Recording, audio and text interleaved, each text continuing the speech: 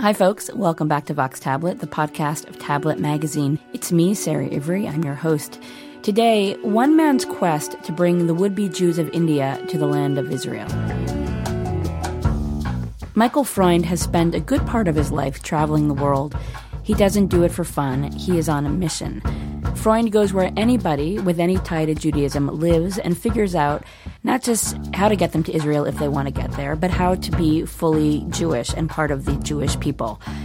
Most recently, that meant going to India. He went there to help a group of people called B'nai Menashe emigrate or make aliyah. They claim they descend from one of the lost tribes of Israel. Tablet Magazine editor Matthew Fishbane tagged along to find out what drives Freund, and we're going to speak with Matthew in just a few minutes. But first, here's our latest Vox Beat. Earlier this month, a music video went up on YouTube. It's been getting passed around a lot, at least it's appeared a lot of times in my feed. And it opens with a singer standing at the front of a classroom. She's dressed primly, and she's chanting the Hebrew alphabet. For every letter that comes up, she performs a gesture, sort of like she's teaching her pupils some sort of secret sign language. From there, a hip-hop beat kicks in, and the music and the movements get much more expansive. It is mesmerizing. We sent Jerusalem-based reporter Daniel Estrin to find out who this singer is and what the video is all about. Here's what he learned. My name is Victoria Chana. I was born in Jerusalem. I will describe myself mostly as a vocal artist. I treat the voice as a kind of clay. I like to sculpture in the voice with my voice in the space. ألف بيت جمل دلة هاء فاف زين حاء تاء يود كاف لمد ميم نون سمخ عين باء تبدي كوف راشين تاف ألف تاف تاف ألف تاف أبقى دفز حتى كلام الناس بتسكر شداء.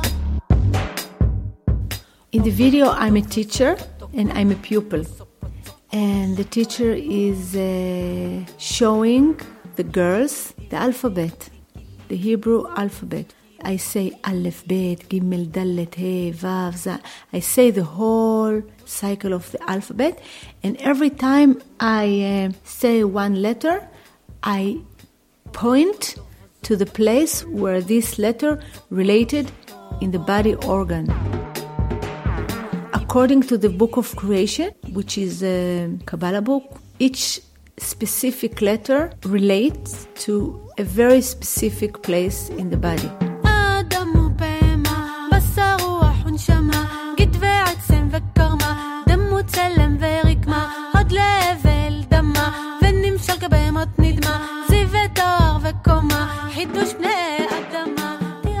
I was raised in an Orthodox family. My mother, she was born in Iran. My father was born in Egypt. I grew up going to the school, which is not very different from what you see in the video. When I was a child, I had serious problem of stuttering. I think it allowed me to go very, very deep to see what happened in the mouth when the speech comes out. This meeting point is very interesting for me. I investigate it. So it's a gift. I mean, my handicap became a gift.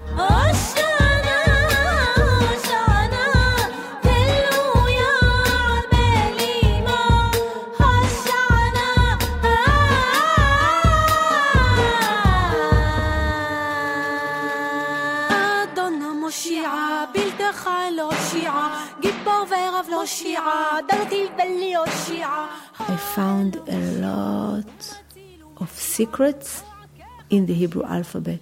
For example, the Book of Creation.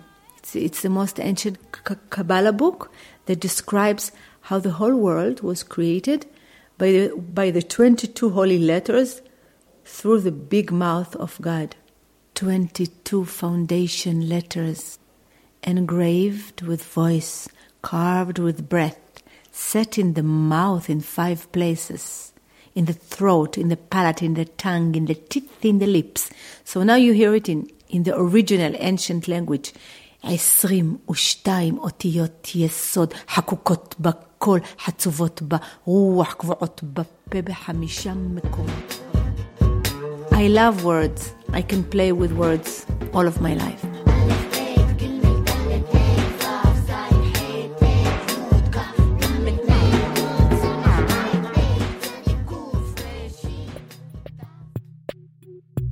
Victoria Khan is finishing up her first full album. She is working with the producer Tamir Muscat, who's from the band Balkan Beatbox.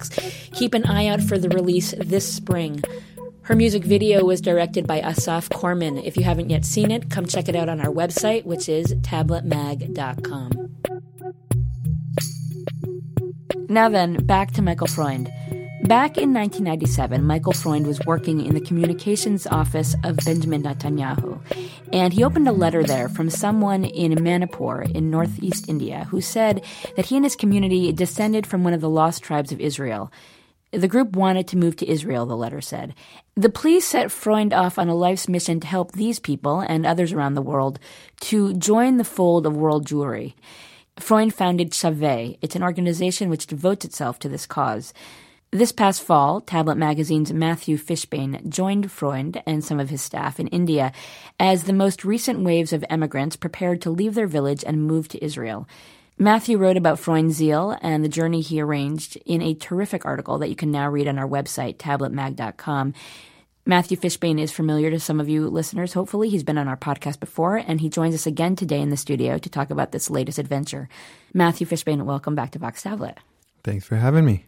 So, Matthew, over the years, you've written a few long-form pieces for Tablet about Jews in far-flung places. You've gone to the Solomon Islands, you've gone to Venezuela.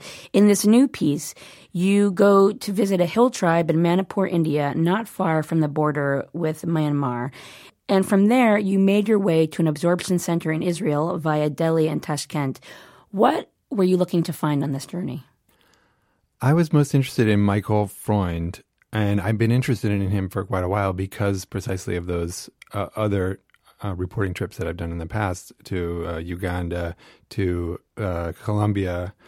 And in those places, there was always one person whose name kept popping up, which was Michael Freund, because he runs this organization that works in so many places. And he quickly became a figure that needed to be investigated because he was somebody who was actively moving people across the globe. He was engaged all over the place. And even though there are several other groups that also work with world Jewry, he seemed to be a major figure there. And it took me several years, actually, of negotiating with him in order to get to the point where he was willing to have me go along on one of his trips, because I thought it was very important to see him in action in the places where he's doing that. I wanted to see how he makes contacts with these communities, how he develops his relationship with them, and how he eventually changes their lives. So his aim, is it specifically to get Jews in remote places in the world to Israel, or is it broader than that? It's not. He works with the communities that express their own claims to a relationship to Judaism. So once they make themselves known to him, he'll investigate their claims. And once he becomes confident that there is a certain amount of seriousness in their claim, which is a debatable thing, but he has his own way of doing that, then he works with the community to see what it is exactly that they want. So in some areas, some of the groups, like in India, the one that I saw, they seem to express a desire to make Aliyah and to make their lives in Israel. So he's helping them do that. In other places across the globe, in southern Italy, there are groups of former converts that were forcibly converted into Christianity from Judaism, or there are other groups in South America. They're all over the globe. They don't necessarily want to come to Israel, so he believes himself that it is where every Jew should live, but he doesn't impose that view on the people that he works with. So you went with Freund to Manipur, to this small village, to go with this most recent group of Jews from India to make Aliyah. They were on their way. Paint a picture for us of the place where they were coming from. What did you find? What were they leaving behind? So this is a far corner of India on the other side of Bangladesh on the Myanmar border. So this is a part of India that most people who think about India don't even think about it. It's like the culture is closer to Burmese, Lao, northern Thai hill tribes They are rice farmers. The community is centered around a town called Churachampur, which is about 500,000 people, which makes it a small town in India. And then within that structure, they live in villages in and around that area. And they live in small houses, sometimes thatched huts. Can go up to, let's say, a cement one-room place. Very modest lives. They're artisans, they're clerks, government, low-level government employees, rice farmers, subsistence farmers. Their religious life is centered on synagogues that are scattered across the region. And in Churachampur, for example, down a dirt street, you get to the Hebrew Center, there's a sanctuary on the second floor, and there's really a community center, which is very spare, cement open area with wooden benches and a well, no running water. It's a generator, no electricity, and a very lively place where people come often for Shabbat services and share food and know each other. And they live in tight nuclear families, so their social structures are quite strong, and they're not isolated. They have good relations with their Christian neighbors, Muslim neighbors. There's a village nearby that's Muslim as well. It's the multiculti India that's tolerant. And just so I have a sense of it, how big a population are they? There's 9,000 self-described B'nai Menashe. About 2,000 of them already live in Israel. All 7,000 of them who are left say that they want to live in Israel. And for people who are not familiar with the idea of B'nai Menashe, who are they, and is there any basis to their claim of being Jews? So the person who wrote the book on them is Hillel Halkin, and I recommend highly his book. It's called Across the Sabbath River. And Halkin actually spent quite a few years on this very question, so I don't want to speak over him. But essentially, they believe now that they descended from one half of one of the lost tribes of Israel. So in 750 BC, when this Assyrian conquest happened, and 10 of the 12 tribes of Israel were sent to exile, one of the patriarchs of one of those tribes was Manasseh. This is all according to the Bible. And somehow that group, or a splinter of it, ended up on the other side of Persia and Afghanistan and the Himalaya, and somehow ended up in some area of India, which is where this was. How to prove that that's actually what's true 2,700 years after the fact is the work of ethnographers and historians, and it's a very difficult thing to do. What Freund likes to point out, and what the group likes to point out, is that they have very similar rituals. They have some sacrificial rituals that seem to resemble things from the First Temple. They have certain holiday seasons that are related to harvest and other stuff that might be connected to the rhythms of Jewishness. What's interesting, of course, is that all religions always have these things in them, since there's some basic things, but do they go beyond those just coincidental comparisons, or is there something deeper? So have they had contact with modern Jews? I mean, besides Freund and before Freund? Freund's mentor was an incredible Israeli rabbi named Eliyahu Avichai, and he actually founded an organization that preceded Shavei. It's called Amishav.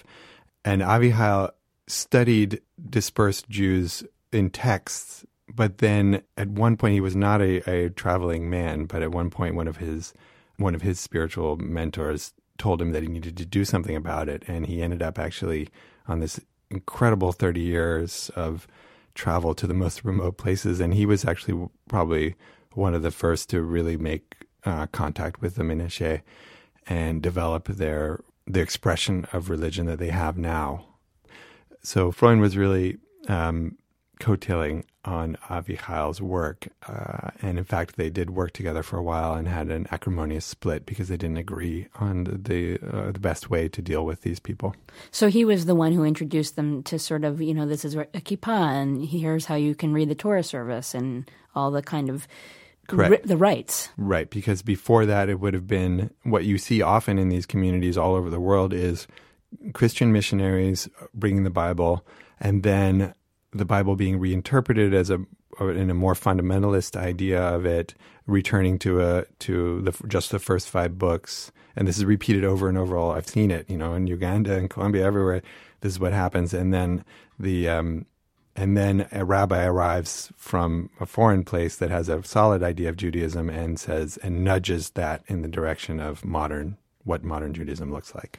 Why do they want to go to Israel? Are there barriers to their observance or to their expression of identity in India? That's one of the most interesting things about this migration, because the Jews that you see in India, who we call the Bnei Menashe, come from many different tribes, but there's nothing about their position that when you arrive to see it, that you think they need to get out of here. They're not persecuted. They're free to express their religion as however they want in India, which is a tolerant country. And their lifestyle is, to me, from the outside looking in, it looked almost enviable. There was plenty of food and plenty of opportunity for education, but they just say that 2 things: that they don't want to live in India anymore. They want to move to Israel because of their religious feeling, and the other is that this region did experience a lot of ethnic strife over the last 2 decades.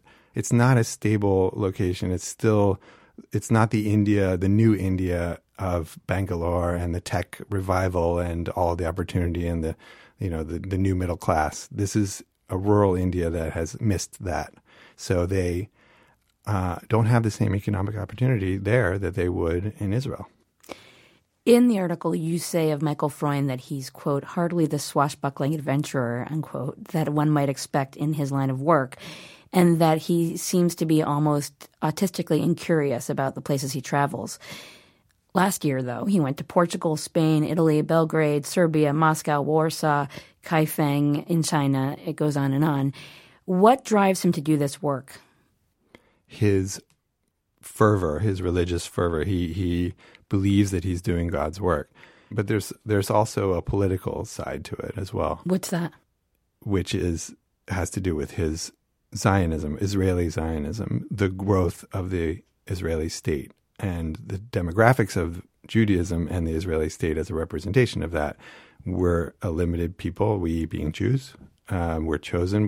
We're in that sense, only our children are going to become Jews. If we don't have the right number of children, then we will die out unless we allow conversion. So in the Zionist project, you need people to fill your state. So one way to do that is to go outside of the bounds of what you normally expect would be what traditional Jews are thought of in Ashkenazi, Sephardi, and go find some more and bring them in. I mean, that's the way immigrations work. America was the same way. There wasn't the religious component to it, but you say we have a country and we need to fill it up. You can come here. We need you here. So how does the Israeli government consider these people who are moving from India? It depends on which government is in office, because it's such a highly politicized thing in a way. It's interesting because you would think of pro-immigration groups to be more on the left, but in this case, it's actually the best allies that Freund has are on the right. So, for example, the interior minister, who's the one who has to sign off on the migrations, under Barak, I believe it was, there was one, Abraham Poraz, who was Romanian-born, and I mean, everybody that we're talking about, it's an aside, but everybody we're talking about is from elsewhere. Nobody is a Sabra or anything like that. Everybody is from elsewhere because that's the nature of the modern world. Poraz thought that this was just a fiction and he wanted to shut it down, and he did. He said, I'm not going to let these people who can just stand up and say I'm Jewish walk in, because if you do, you're basically opening up migration to whoever feels like they want to stand up and say I'm Jewish. But as I understand from your article, they're not emigrating under the law of return, but under the law of entry. What is the difference between those two? So the law of return was written in 1950, right after the Holocaust. The idea is anybody who's a Jew has the right to emigrate to Israel. It's the whole point of the state. We exist in order to be a beacon of hope to the persecuted and to give shelter to anybody who is Jewish and needs it. And in the context of right after World War II, it makes perfect sense. But then the definition of Jew is the one that matters. The law of entry is simply an immigration policy, a state national immigration policy, like the ones that we debate in America. Who are we going to let in? Who are we not? And why? Okay, we need workers. Or they're looking for their lower class or middle class to help fill their ranks. And you don't get citizenship under the law of entry, right? You can. Oh, you can. But it's in the same as a process that you might have in America. Whereas the law of return is what you see if you ever have the chance to go to Israel and you go to the airport and you see the passport entryway, and there are citizens, non-citizens, and olim. And olim refers to the people who are making aliyah. And the moment you arrive in Israel, you go straight to the passport booth that says, I'm going to get rid of the passport that I'm carrying, and I'm about to get a new one from Israel, which is an incredible thing to go right to the front door of a country and say, you can be a citizen now based on your religion. But that's not how it's granted to the Manipur. Well, it was originally. That is, if the idea was that the Manipuris and the Bnei Menashe are Jews, before they were trying to do convergence in India, and then making them Jewish there, and then, okay, now you're Jewish, now you can enter Israel. That didn't work anymore after a certain diplomatic incident that happened where basically by going to India in order to convert people, they were breaking Indian laws against proselytizing. So they realized that they had to bring the Indians first to Israel through this special migration, and then they're converted once they're in Israel. So then they become Jews there. So technically that isn't law of return, but it's sort of a loophole actually in a way, because the Interior Ministry writes a decree saying that these specific 900 people are allowed to migrate in order to become Jews. You mentioned Hillel Halkin's book, Across the Sabbath River, and you spoke to him recently about your research and your story on Freund. You acknowledge in your conversation with Halkin that you felt a kind of sadness when you were in India watching the Bnei Menashe get ready for their Aliyah. What exactly was it that made you sad? Whether you like what Freund is doing or not, there's no denying that he is having a significant and palpable effect on the lives of thousands of people. And if he continues doing what he's doing, he's going to have a palpable effect on millions.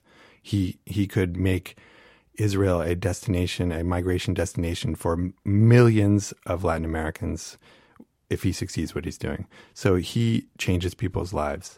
And when we were in India, you could see the effects of that very viscerally. They have a lifestyle that will disappear from the earth because they're going to move to Israel and they will be changed, because that's just the way the migrants work.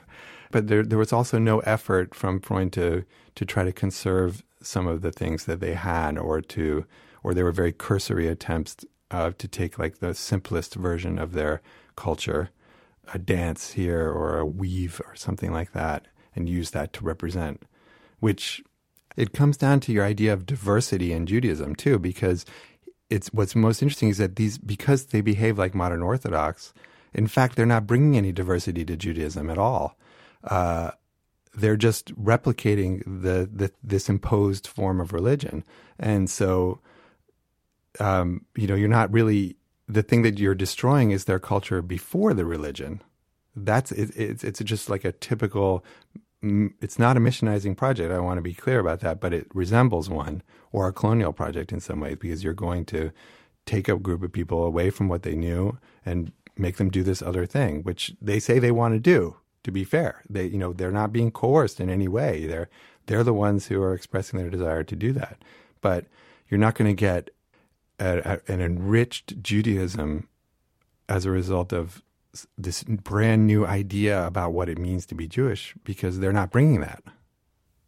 So we've established what they are leaving behind. What do they look forward to in Israel? What did you see when you got to the Israel side of this journey? Well, that's when it gets really hard to be critical of Freund, because what you see is third world migrants moving to a location that offers more opportunity, more support, more social welfare, and are being given every support possible, financial, education, contacts, anything you could want as somebody who's moving to a new country, they're getting it handed to them.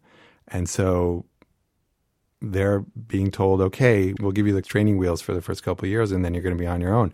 The thing is, they haven't really been there long enough to know what kind of success they will have, but there's no reason to believe that they're not going to be successful and just as happy as every other wave of migration to Israel. Matthew Fishbane, thank you so much for joining us. Thanks for having me. Matthew Fishbane is a senior editor at Tablet Magazine. If you go to our website, tabletmag.com, you can read his great story on Michael Freund and the Bnei Menashe. Please do share it with other people and let us know what you think about it. Vox Tablet is produced by Julie Subrin. I'm your host, Sarah Ivry. Thank you so much for joining us.